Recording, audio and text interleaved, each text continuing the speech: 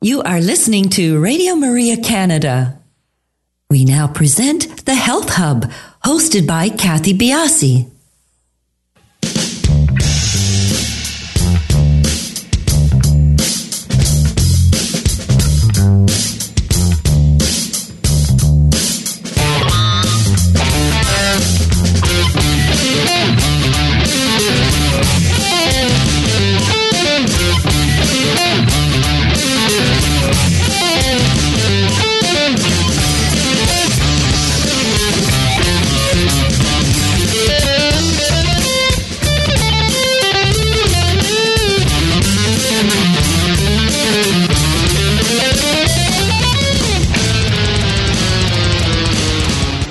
Good morning, everyone, and welcome to the Health Hub. I'm Kathy Biasa, your host, and along with our producer, Alex Diaz, we would like to welcome you to our show this morning. Hey, Alex, how are you doing today? I'm well, thank you. Good morning, Kathy, and good morning to our listeners. How is the busy season going for you? It's a lot of hustle and bustle here at the station, for sure, but it's all well worth it. Of course, the station does some wonderful programming. It's a little tiring, though. I'm feeling a little tired myself today, actually. I did some baking last night. Oh, okay. It's funny when we start with these traditions when the kids are young and they really want to keep them going as they're now adults. It's trying to fit in all these things during the season. It's one of those things for me. I like baking as well. And when Christmas time rolls around, it's like the ideal time to get with the family and start baking in the kitchen for me anyway. I try to not rush these things so that I can enjoy them, but getting everything in, the weekends fill up, the nights fill up, but it's so it can be a little bit tiring, but I do like doing it. I only really bake once a year, and I'm not allowed to change anything, so it's the same 5 or 6 recipes every year, but it's something a nice we do. Tradition. It is. But we're trying to, with the kids doing all their different things. Right now we have a tree in our living room with nothing on it, and we're trying to figure out a time to decorate it. Oh, so that beats me. I haven't got my Christmas tree up yet. We just went last on Sunday. It was really nice. The weather was nice. The trees were beautiful, and so it's up there waiting for people to decorate it. So I guess what we have to do now is just go with the majority. But such is life. We try and get all these things done, but such a busy time of year, but it's a lot of fun. It is a lot of fun. Mm-hmm. Our show today is live. You can call in at 416-245-1534. Please do follow us on all of our social media sites. We have great information for you on upcoming shows, some little tidbits and so forth. We are on Instagram, Twitter, and Facebook at the Health Hub RMC. And our email is thh@radiomaria.ca. And thank you, everyone, for the great feedback that we're getting as we set up our lineup for 2019. It's really a nice time for you to give your input on guests that you might like to have on the show, future topics, any health concerns or interests that are weighing on you. Please let us know, and we will do our best to accommodate you. Please subscribe to our podcast as well. We are the Health Hub on iTunes, SoundCloud, and all your favorite podcast platforms. And you can also find our podcast both on the Radio Maria Canada website, which is www.radiomaria.ca, and on my website, which is www.kathybiase.com. And if you like what you hear, leave us a comment. Our show last week, Managing Type 1 Diabetes with Dr. Jody Stanislaw, is up and ready for you to listen to. Another great podcast with lots of great information. Type 1 diabetes was the first time we tackled that on our show. And nice to get alternative as well as the allopathic input on type 1 diabetes. It affects more people than we may know, as Lyme disease may affect more people than we actually know, and that's our topic for our show today. But before we get on to introducing our guest, Dr. Darren Ingalls, now is the time to get your bone broth made. In fact, this morning my daughter woke up with a sore throat. She felt like she said she swallowed a golf ball. And 'tis the season. 'Tis the season, and usually my rotation of illness usually hits around December 23rd. I'm not quite sure why. I guess stress and tiredness, but it seems to start off with the kids early in December and then rotates through us, hitting us during the holiday. But we try our best to bulk up our immune system. And bone broth is a great one to have in your freezer. Just texted my daughter, said pull it out and thaw it. Bone broth is a great source of collagen, minerals, glutamine, a whole host of great nutrients in it. And it's good for the joints, for your skin, and it's very good for your gut health. And when you improve your gut health, you strengthen your immune system. So a really great, simple piece of nutrition to have in your freezer. Bone broth contains L-glutamine, and this really helps to heal your gut and to decrease inflammation. And you all know that when your gut is in good shape, the rest of your health will follow in tow. Amino acids in bone broth, again, are part of what helps to improve the immune system. And adding apple cider vinegar to your bone broth increases the flavor. That it's a nice part of it. But it's often a step that many people miss. But adding apple cider vinegar really helps to pull out important minerals from the bones into the liquid. So don't leave that step out of the process. It's important. So what I wanted to do today, very quickly before we start our show, is to tell you how to make a good bone broth, give you a couple of tips to make a successful bone broth. So couple of tips off the top here. Buy organic or grass-fed beef bones if possible. What the process here is that you're doing is you're putting these bones into steep, into fluid, into water for a long period of time. And what you want to leach out is healthy products. So always remember, know your sources of food. As your food sources go, so does the nutritional value of it. So trying to buy organic, grass-fed bones are the best. Organic chicken bones. You can use beef, chicken. You can even use chicken feet. All of these things are just full of great nutrients for you. For better flavor for your bone broth, use bones that have been cooked. So if you're going to use a turkey carcass, that's fine. It's already done. But if you've got raw bones, I put mine in the oven at 350 or 180 Celsius with a few seasonings on them just to increase the flavor of the bone broth. And again, make sure you add that apple cider vinegar. And I try to make my bone broth towards the end of the week. What I'm going to give you is just the bare bones of a bone broth, but I throw in all, at the end of the week, any vegetables that we might not have used. So I really try and jack up the flavor with using a whole bunch of herbs and bay leaves and seasonings and different vegetables. So you can use bone broth and you can sip it as is, or you can use it as the basis for soups or gravies. So just a wonderful, wholesome product to have. So here it is, the sort of the basic, the bare bones, I might say, of a bone broth. So start with about 2 pounds of bones. Again, it can be beef, chicken, a mixture, or a whole chicken carcass that's cooked.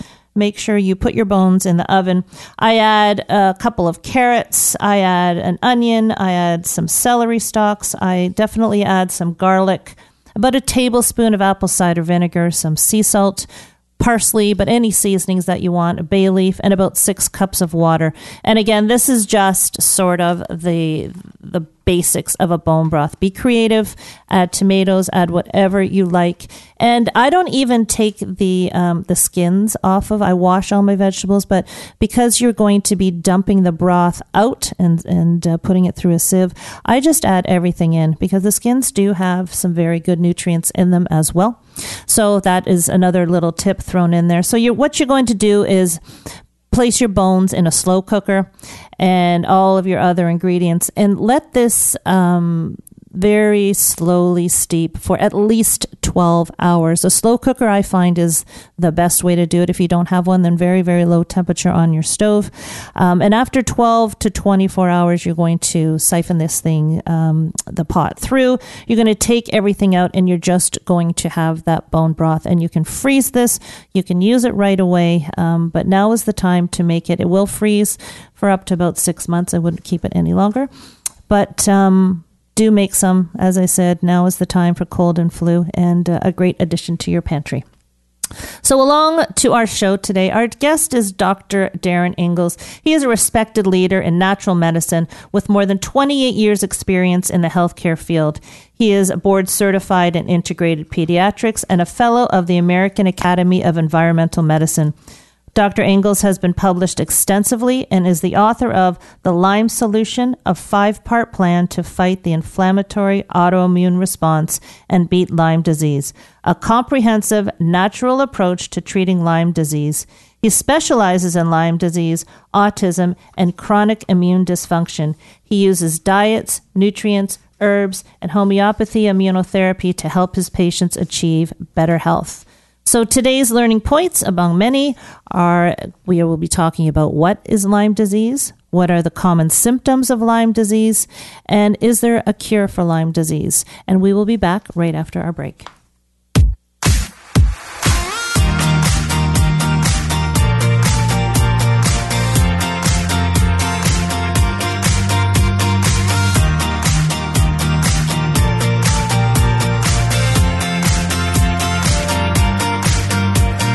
Staring at a stop sign, watching people drive by, T-Mac on the radio. Got so much on your mind, nothing's really going right, looking for a ray of hope. Whatever it is you may be going through, I know it's not gonna let it get the best of you. You're an overcomer. Stay in the fight till the final round. You're not going under, 'cause God is holding you right now. You might be down for a moment, feeling like it's hopeless. That's when He reminds you that you're an overcomer. You're an overcomer.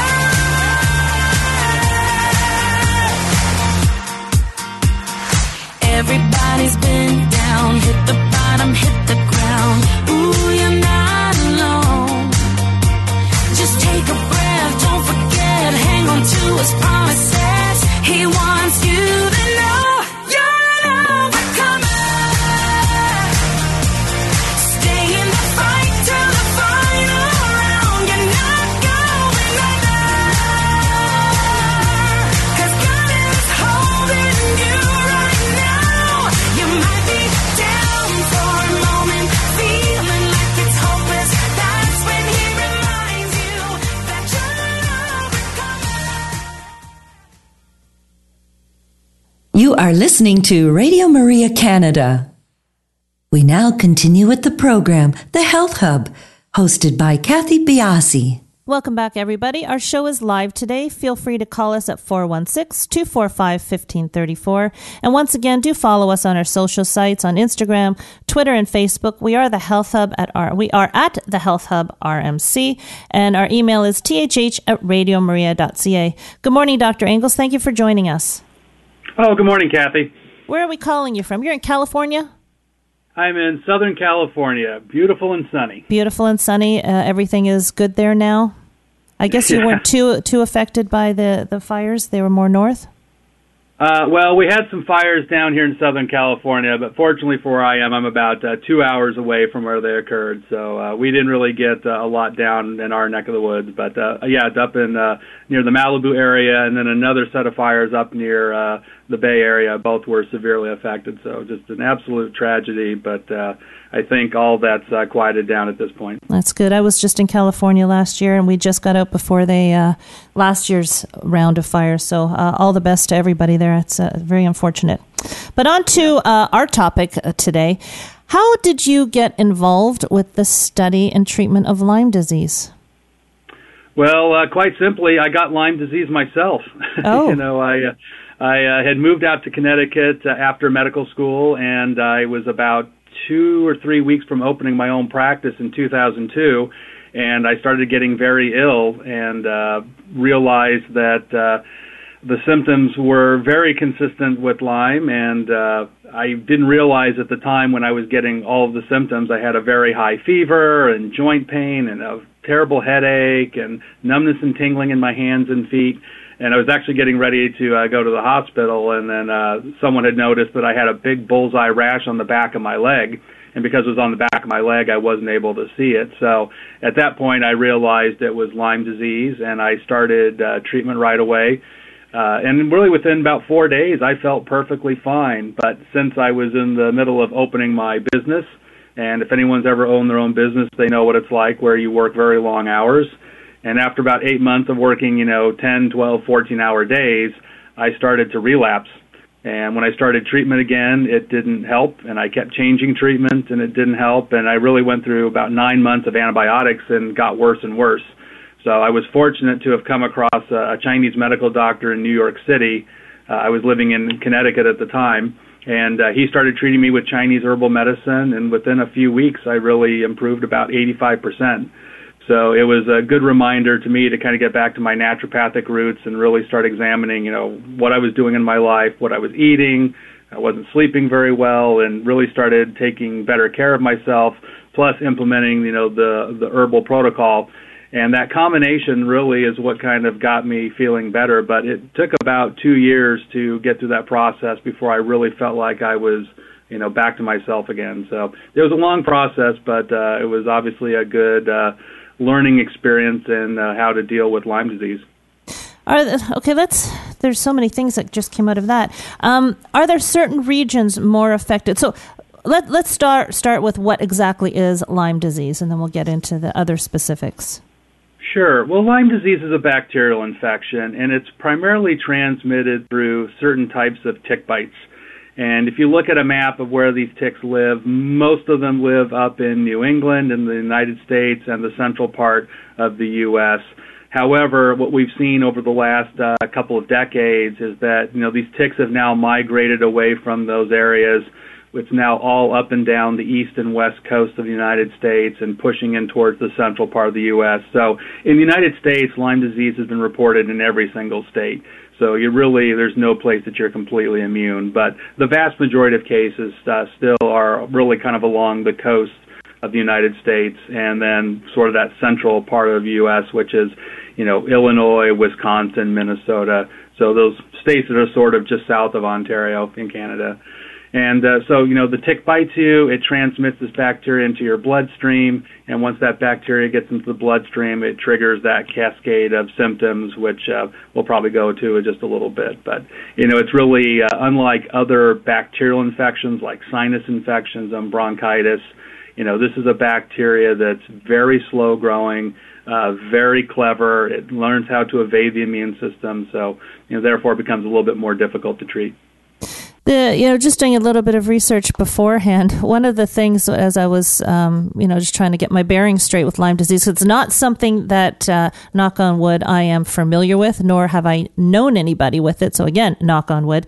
But one of the things that popped up first thing on Google was, I just typed in Lyme disease, and it was, is Lyme disease real? And, It seems to be it's been a contentious issue about Lyme disease and its journey to sort of validate that this is a true disease. Is that the case, or is it just a bad Google search? Dr. Ingalls, are you with us? Oh, I think we've lost him. We'll try and contact him. That's too bad. Okay, we'll get back to him. Yeah, I have never actually, as I said, met, and I'm again knocking on wood, met or known, or even in clinic, known anybody with Lyme disease. I think maybe the first attention I've had brought to me was, I think Avril Lavigne had it. And I think when we get Dr. Ingalls back on the phone, we're going to find out that it's a little bit harder disease to sort of pinpoint. And we're going to get into the symptomatology of it. But I think perhaps, and again, I may be wrong about this, that bullseye is the very first symptom. Oh, do we have him here? Dr. Ingalls, are you on with us? Yep, sorry about that. That's Somehow no we got cut off.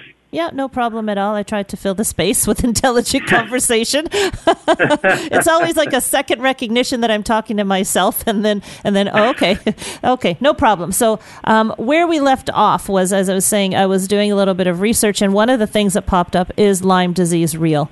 So has it been a contentious issue to try and validate this disease? Yeah, it really has been. And the primary reason is that the Lyme testing is very controversial. Unfortunately, the tests that are available are really just not very accurate. So, having a reliable test that, is definitive that someone has Lyme disease has really been lacking. And, in 40 years of research of understanding Lyme, we've still really yet to have a test that's really 100% conclusive, because often what we're really measuring is the immune response to having had exposure to Lyme. So theoretically, someone could have bitten by a tick, got exposed to the organism, and if your immune system does what it's supposed to do, it'll make antibodies against Lyme, and that's the end of that. You may never get to a point where you're even symptomatic. So when you're measuring antibodies in somebody's blood, all you've really demonstrated is that they've had exposure. But, the sensitivity of the test that's currently available, or at least the commercial test that most people use, it just really isn't that sensitive. And when you look at the research, it shows it's actually about 43% sensitive, which means that it doesn't even pick up half the people that have Lyme disease. So, Lyme really becomes a clinical diagnosis, which means it's based on your signs and symptoms and less on a lab test proving that you have it. And because the symptoms of Lyme disease can often be very vague and look like a lot of other things, we get into this, contentious debate with other practitioners about, well, do you have Lyme? Do you not have Lyme? So, most of us that treat a lot of Lyme disease, we really are, fundamentally basing it more on people's symptoms. And if we get a piece of paper that demonstrates that they've had exposure, that combination of exposure plus having symptoms, particularly if you live in an area that's endemic, I was always kind of taught in medical school, if it walks like a duck and quacks like a duck, it's probably a duck. So, Lyme is kind of the same thing, that when you've got the clinical symptoms, you've got evidence of exposure, you can kind of put two and two together. But, the Infectious Disease Society of America, which is the big infectious disease group in the United States, they have taken a very conservative approach to Lyme disease. They think it's a fairly short-lived infection, and if you just take antibiotics for 2 or 3 weeks, that gets rid of it, and that's the end of that. But again, I think for most of us that are in the Lyme world, we feel quite a bit differently. Okay, just clear something up for me. So when you're testing, are you testing for a particular type of bacteria? Yeah, so the test that's available is looking at one particular strain of Lyme. The organism itself is called Borrelia, and the first strain that we identified back in the early 80s was called Borrelia burgdorferi. We've now learned since that there are many, many strains of Borrelia, not just Borrelia burgdorferi. So in the United States alone, there's about 100 different strains, and worldwide there's about 300 different strains. And yet the test that's available really is looking at one of them. So it's also highly possible that, someone gets exposed to a different strain, and that test just isn't looking at the right one. So that's just, one of the many factors that plays into, whether someone tests positive or not. And how long can this stay in your system before it manifests into symptomology? Well, once someone gets exposed, symptoms can start anywhere from 3 to up to 30 days or potentially longer. If you look at the research, 3 to 30 days is what we typically observe. However, I have worked with people that, as far as we can tell, their exposure may have occurred many, many years prior to the onset of symptoms. So I think it's certainly possible that someone could get exposed, and at the time, if their immune system is very healthy, they don't express any symptoms, but the organism may still stay in a dormant phase. And then once they go through a period of stress or their immune system's compromised, then the symptoms start to crop out and people become more symptomatic. Maybe we could go over some of the major symptoms and see how they fit into other diseases and why this area of uncertainty arises. So what are the major symptoms of Lyme disease? Well, the two classic symptoms that we associate with Lyme disease, one is with a certain kind of rash called erythema migrans, or a bullseye rash. So it's a very unique, characteristic rash that literally looks like a bullseye or a target. Well, you'll see alternating concentric rings of, red, clear. There really are no other infections that we know that cause that particular kind of rash. So that's really a telltale sign of Lyme. The other thing that's very characteristic is what we call migratory joint pain, where, one day it's your right shoulder, the next day it's your left knee, the next day it's your right ankle. Joint pain that seems to kind of wander from joint to joint is also very characteristic of Lyme, because other types of, autoimmune diseases, rheumatological problems, it tends to be the same joints fairly consistently. So those are sort of the two hallmark symptoms we see with Lyme, but there's upwards of, 80 to 100 different symptoms associated with Lyme. Some of the more common ones are, fever, chills, joint pain, muscle aches, numbness and tingling, particularly in the hands and feet. Fatigue is a big one, chronic, swollen glands, headaches, dizziness, heart palpitations, shortness of breath. It's a pretty lengthy list. There's also a condition called Bell's palsy, where one side of your face looks like it starts to droop. Those are all associated with Lyme, but, they call Lyme the great imitator or the great mimic because it looks like so many different things. So part of diagnosing Lyme is not just trying to identify if you've had exposure, but also the process of ruling out other possibilities. So it could take quite a long time in the medical field to get this diagnosis, or do you find that this is being diagnosed more in the alternative health field? Well, I think what happens is, for the people that have acute classic Lyme disease, they're pretty easily identified. Again, if you get the bullseye rash, if you get these other symptoms, that bullseye rash for being a characteristic symptom of Lyme, unfortunately, again, less than half the people who get Lyme disease actually develop that rash. So, we can't rely on that as a, sole marker about whether someone's been exposed or not. So I think what's happened in the alternative world is that we're seeing a lot of people who have been to several doctors that have Lyme, and either the doctor never looked for it or perhaps just didn't look for it quite in the right way. So I certainly find a lot of people that have been to numerous doctors with these various complaints for many years that a lot of times they've never even been tested for Lyme. There are labs out there, fortunately, that I think do a better job of testing. So those are the labs that we tend to use. But, if you don't look for it, you won't find it. And I think, that's one area that you'll probably find a lot of alternative doctors are a little bit more focused on. And not just Lyme itself, but I think, any kind of, chronic infection as an underlying cause of illness is pretty typical. Okay, and just before we go to break, that bullseye rash, is that the site of the bite? Or is that not? It is? Yeah.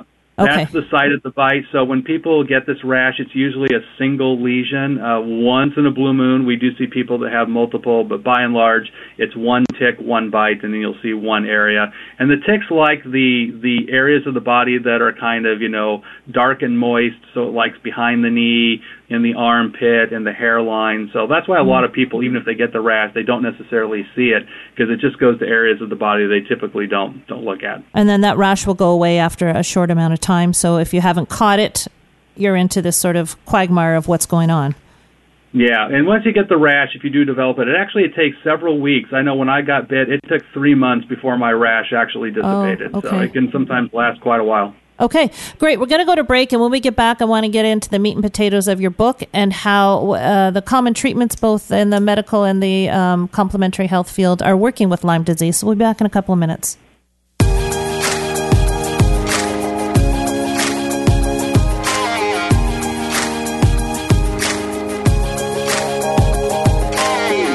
We're all related, brothers and strangers. The king and the beggar bleed the same. We've all got a sickness, a terminal condition. We medicate it, but the pain won't go away.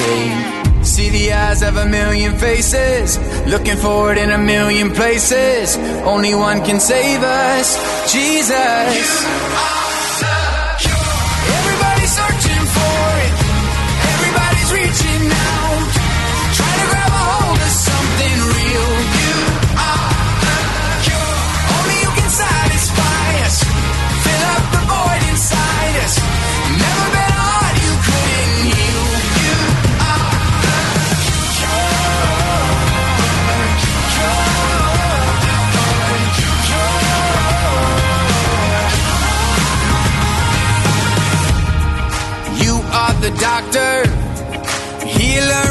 father to the orphan without a home. Oh, we fell into darkness, lost till you found us. You're the remedy we're looking for. You are the cure. Everybody's searching for it. Everybody's reaching out, trying to grab a hold of something real. You are the cure. Only you can satisfy us. Fill up the void inside us. Never been hard you couldn't heal. You are the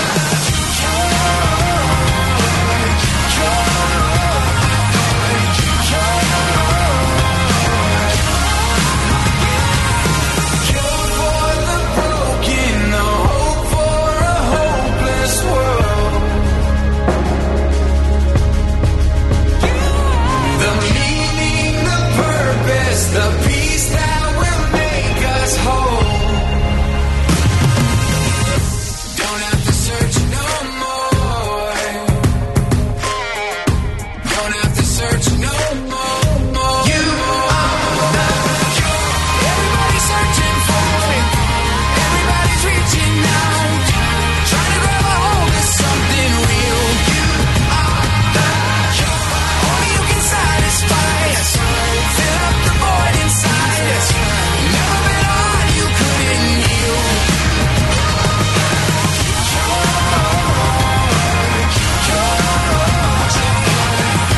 Never been hard you couldn't heal.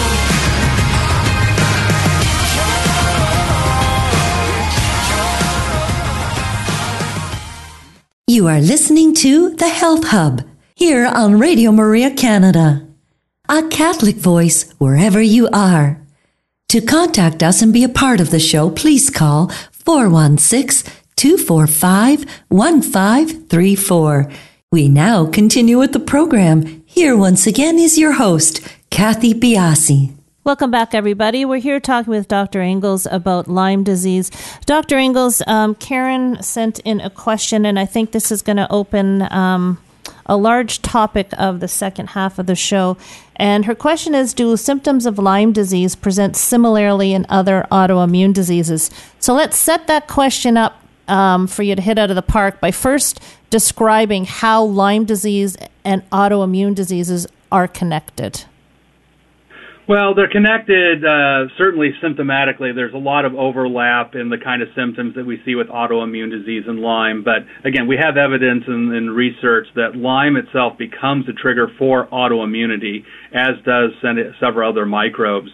So, Lyme, in addition to causing an infection, actually has the ability to trigger the immune system, that part that actually is associated with autoimmunity. So Lyme can target really a couple of specific proteins in the nervous system especially that cause a lot of the neurological symptoms, but it cross-reacts again with some of the proteins in your connective tissue, so that's why you get the joint pain, the muscle aches, and things of that nature. So it's really that combination of, what the infection itself does, plus its ability to trigger an autoimmune reaction. And the autoimmune reaction is quite a bit different than what we see in something like lupus or rheumatoid arthritis.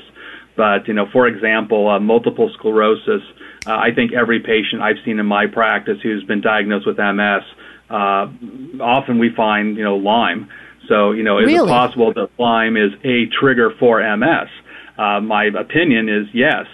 If you go to the neurologist and they give you this diagnosis and you say, well, why? They're going to shrug their shoulders. And again, I think we've got pretty ample evidence that microbes do become triggers for autoimmunity. So I've had plenty of MS patients. My Lyme turned into MS, so I experienced it myself. And, when we treat their Lyme, their MS gets better. But we've also seen this with, Alzheimer's and Parkinson's and Lou Gehrig's disease and a lot of these chronic neurological symptoms. In fact, there was a very famous case, Chris Christopherson, the actor and the singer, was diagnosed with very early dementia, was found to have Lyme disease, and when he treated his Lyme disease, his dementia completely went away. So, again, any of these chronic neurological or autoimmune issues, it certainly doesn't have to be Lyme, but it certainly should be something that should be checked off the list. That's a fascinating point. Okay, so that brings up a couple of questions in my mind. Is it, if someone has an autoimmune disease prior to getting a bite, does this set somebody up for worse symptoms, or does it set somebody up to be more than likely to have symptomology of Lyme disease? Does an underlying inflammation, I guess, cause greater degree of symptomology with Lyme disease? Yeah, that's a great question. As far as I know, I've never read anything that specifically looked at people that had previous autoimmune disease. My guess, though, is that for someone who's already immune compromised or already has a dysfunctional immune system, getting Lyme disease probably just like throwing gas on the fire. It probably makes things a lot worse. Again, I think for what the infection would do, plus sort of adding to the autoimmune burden, it seems logical that, the symptoms perhaps would worsen. Okay, so then if you get bitten and this triggers an autoimmune response and that leads to a disease, is that, once we get past the bite, is what you're treating actually the autoimmune disease? It really is. What I've learned is that, just focusing on eradicating the organism is just a small part of the overall treatment. It's really about fixing the terrain. We've got to get the body in better working order. And I think, again, if you put, 100 people in a room, they all got infected with the Lyme organism, not everybody would get Lyme disease. So what's the difference? And I think the difference is in how our immune system, handles this organism. So I think if we can focus on, treating the person, really getting to the, core problems of, dealing with, gut health and immune health, part of the treatment does involve, helping to eradicate the organism, but it's a much, much larger, overarching view of, how we treat the individual. Okay, then that sort of begs the question in my mind, can you cure Lyme disease? That question gets asked a lot, and the C word in medicine is always, used very sporadically. The problem we have with Lyme is that we don't know that you ever get rid of the organism 100% because we can't easily measure the organism in your body. So I am of the opinion that I don't know that we ever get rid of the organism completely. I've had plenty of patients over the years that go, long periods of time of being symptom-free, and then they relapse. So is it a new infection, or is it really just the old infection that popped up again? We just don't know for sure. I mean, certainly I think it's possible, and I've experienced it where people get to the point where, they are living 100% symptom-free. So if we call that cure, then yes, they were cured. But I think there's always the possibility that if the immune system's compromised, symptoms may return. And we see a lot of people that have gone in and out of periods of being symptom-free and then symptomatic, and this goes on for several years. So again, I think it still comes back to treating the terrain, treating the person, and helping their body manage this organism without having symptoms. Okay.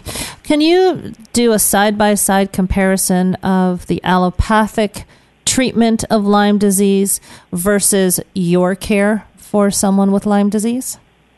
Sure. Well, the conventional allopathic approach to Lyme disease is 10 to 21 days of antibiotics. Typically, they're oral antibiotics. There is a recommendation from the CDC that if someone has neurological Lyme disease symptoms, that IV antibiotics would be preferential, but still it's for up to about 3 weeks. And at that point, you're done. Whether your symptoms have resolved or not, that's it. So it's a very short-acting treatment that only focuses on killing the bug, and that's pretty much it. My approach is much different. I rarely use antibiotics in my treatment protocol anymore. I think particularly anyone with chronic Lyme disease, we have some evidence that antibiotics are not nearly as effective for someone with chronic Lyme. I think they're great for acute Lyme disease, but once you've had it for a while, they seem to be less effective. Plus, when you're on antibiotics, long-term, they can damage your normal gut flora, which we've now learned that are critically important for modulating your immune system and just a whole host of other, health benefits. So we damage your gut flora, plus some of the antibiotics actually damage these things called mitochondria, and these are the parts of the cell that literally give you energy.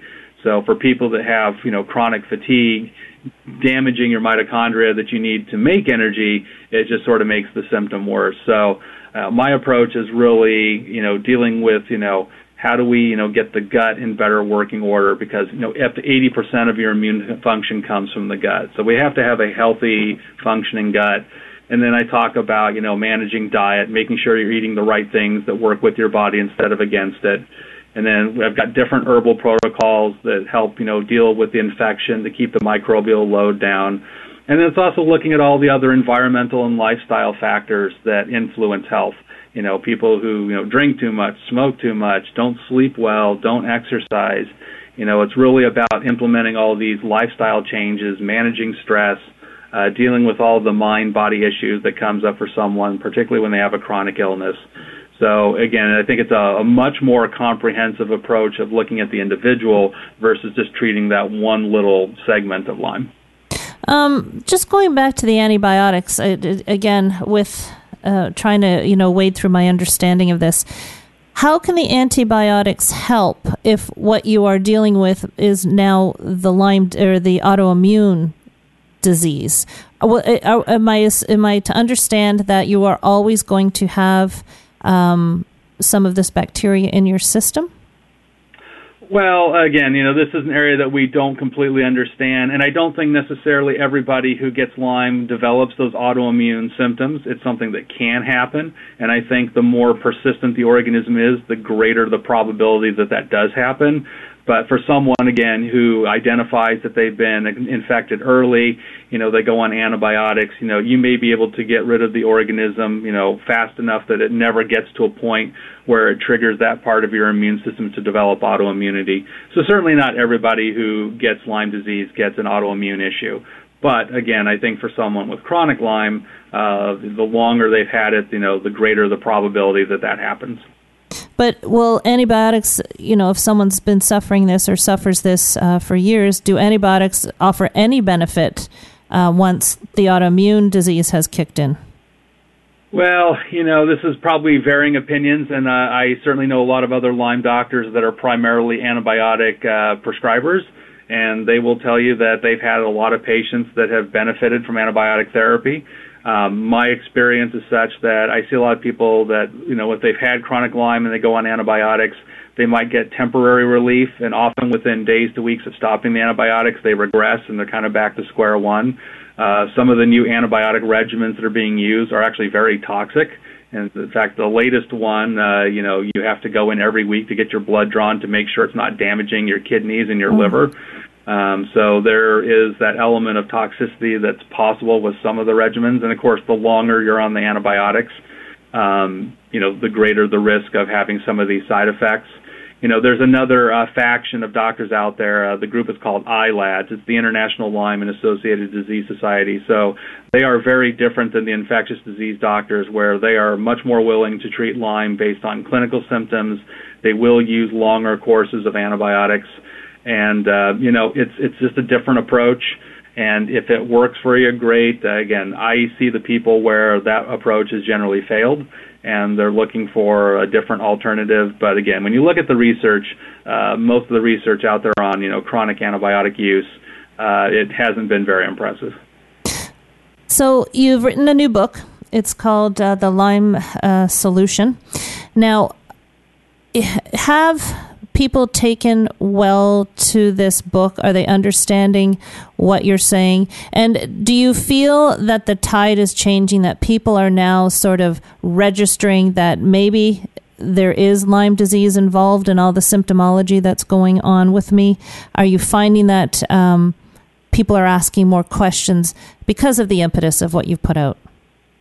Yeah, and I've gotten a lot of, really good feedback on the book, and I get a lot of people who contact me that just say, hey, look, I've had this constellation of symptoms for, months, years.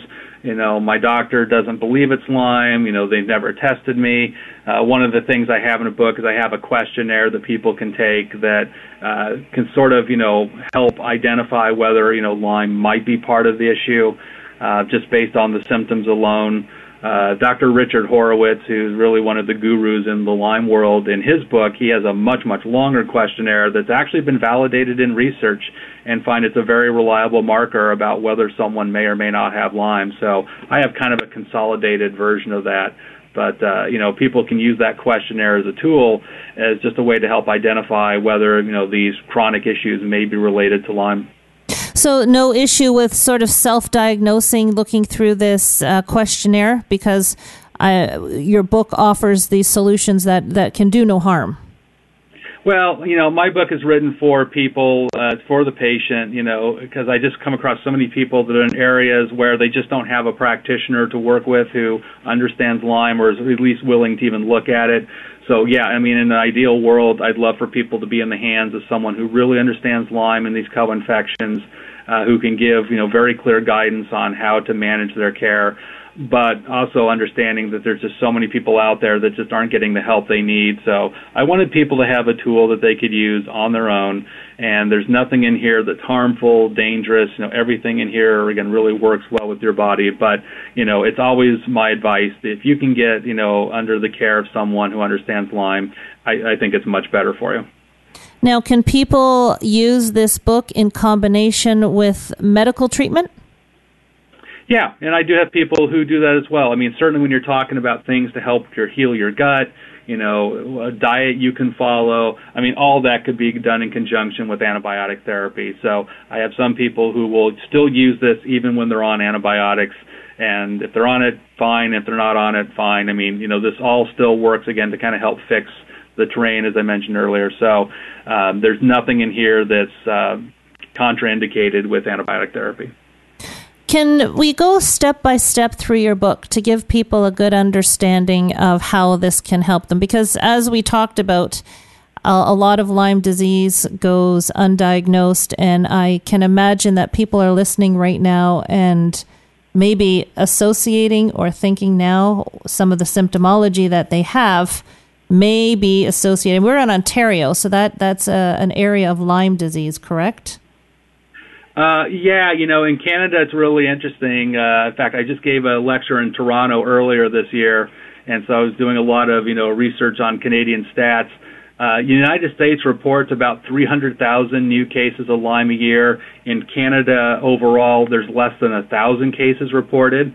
And of those 997 cases in Canada, most of them came from Ontario, Quebec, and I think Nova Scotia. So, it's kind of aligned with where we see it in the U.S., but it just seemed kind of odd that there's such a huge disparity in what we see in the U.S. and what they're reporting in Canada.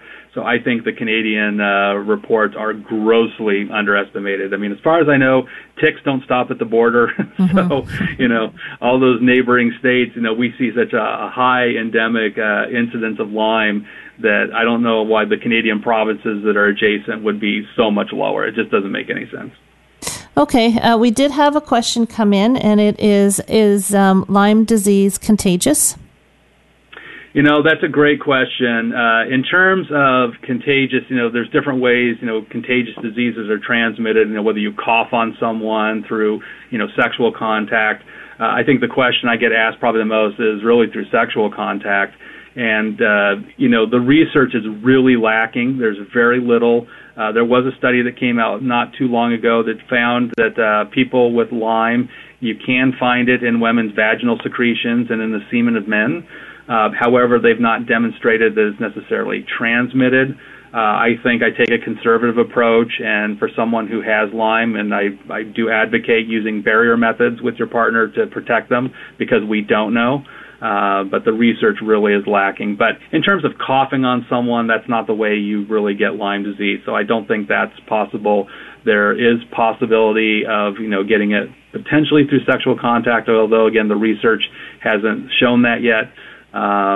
That may be the most likely way. And we do have evidence it is transmitted from mom to baby. So moms that have Lyme disease, we really try to make sure they get good treatment during their pregnancy so it reduces the risk of their child developing Lyme or any kind of developmental issue. Okay. Now let's go step by step. You offer a 5-step plan in your book. So maybe we can take the remainder of the show and really give people an understanding of what you're offering in your book. Sure. Well, step one is really about gut health. You topped off the show talking about bone broth and things to help the gut. We just know that the gut is the cornerstone of health And certainly from the immune system, I said up to 80% of your immune function comes from the gut. And I see so many people with Lyme that have a history of chronic constipation, gas, bloating, diarrhea, whatever it is. So I give you very specific recommendations on what you can do to help heal your gut, make sure that you're digesting and eliminating your food properly. And, the better we can get your gut working, the better your immune system's going to function. And again, we have a lot of really good evidence that when your gut ecology is off, your disposition towards autoimmunity also goes up. So it's another way to help reduce your risk of autoimmune disease. The second step is really about diet. The diet I talk about in the book is what we call an alkaline diet. And an alkaline diet is really about eating foods that promote better pH in your body. Your cells function best in an alkaline pH, with the exception of the stomach, the bladder, and for women, the vaginal area, which are very acidic to protect against outside invaders. The rest of your body is actually very alkaline. And this has nothing to do with changing blood pH. Blood pH is very stable. It doesn't fluctuate. So, again, there's very little research out there on alkaline diet, although it's been promoted for decades. But the studies that have been done have been very positive in terms of how it changes your physiology. So in a nutshell, it's mostly a plant-based diet. We try and limit animal proteins to about 20% of your total dietary intake, and it's really removing any processed or refined foods or anything that are highly acidic, so things like coffee and dairy products and, again, junk foods. So it's nice because it's a diet that people can actually follow. It's not a calorie-restricted diet, so people don't feel hungry. They feel very satiated. But it really just is about shifting the kind of foods you eat. And I think it kind of comes back to our true paleo forefathers, where we were still mostly hunters, we were mostly gatherers. We killed when we could, but, we didn't necessarily eat meat every day. So, meat was part of the diet, but it wasn't a huge part of the diet. So I think it probably more closely reflects that. The third part of the plan is really treating the active infection. So I go through very specific herbal protocols that I've used personally and that I've used with my patients. And there are many, many, many herbal protocols out there. There's not right or wrong. They're just different. So my feeling is, when you start on any kind of herbal protocol, give it 6 to 8 weeks, give it a fair shake to see how you feel. And if you feel like you're improving, stay with it. And if there's no change in the way you feel, then, feel free to move on to one of the other protocols. But the goal of this is, not just to help reduce the microbial load or, get rid of the infection, but, herbs do so many other things that antibiotics don't do. They're anti-inflammatory, they help promote better circulation. They just do so many other things that we don't get with antibiotics. So again, I think they work very synergistically with the body instead of against it. The fourth part of the plan is really about controlling environment. I'm an environmental medicine doctor by training, so, there are things you can do to control your world where you're not exposing yourself to toxins and toxicants. So things like, chemicals and pesticides and herbicides and, air fresheners and all these different things that can tax your immune system. So it's really about cleaning up your home. And I very specifically talk about mold. Mold exposure is the one thing I think mimics Lyme more than anything else. And I come across so many people that, we start treating their Lyme, they're not getting a lot better, and we come to find out down the line that they've got mold in their house. And that mold is actually what's causing a lot of their symptoms. So, mold is one of those things that mimics Lyme very closely, and depending on where you live in the world, some places have more mold exposure than others. But again, if you've been feeling unwell for a long time and you've got a lot of these Lyme symptoms and you're doing Lyme treatment and you're not feeling a lot better, it would definitely be worth investigating mold. So, controlling the environment is something that anybody can do fairly easily. And then the fifth step is really, again, lifestyle factors. So, how do you manage stress? How do you move your body? So I talk about different types of, gentle exercise that people can engage. Some people with Lyme are very ill, and, the thought of doing anything physical is challenging. But I think, no matter what your level of illness is, there's something you can do to get your body moving a little bit. When I was in the throes of Lyme, I would literally just sit on the floor and stretch, and that was about all I could do. But it was a start. Yep, you're right. So even something as simple as that can be beneficial. And the other big thing is sleep. I see so many people that once they get Lyme, they just don't sleep well. And when you sleep, particularly that deep restorative sleep, that's when your body repairs and restores itself. That's when the neurons repair themselves. So all that healing, really happens when you're in that deep sleep. And if you're not getting that, you're just missing out on your body's natural capacity to heal itself.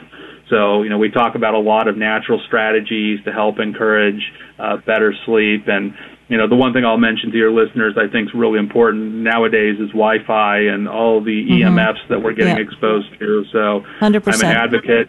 Yeah, at night, turn off your Wi-Fi, turn off your router, get rid of your smart meters if you can. There's a lot of things you can do to be proactive to protect yourself. And, we're just getting bombarded now with all these EMFs and without really understanding the health consequences. But for someone, again, who's already compromised, it can just be another thing that kind of throws them off. So, perfect. Again, that fifth chapter is really just about how you manage all those lifestyle factors. Well, thank you very much. I mean, it's a very comprehensive book, and we can find it on Amazon, all the notary spots, I'm assuming.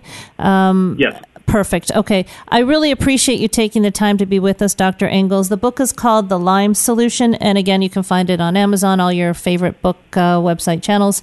And everybody, we will talk to you next week on The Health Hub.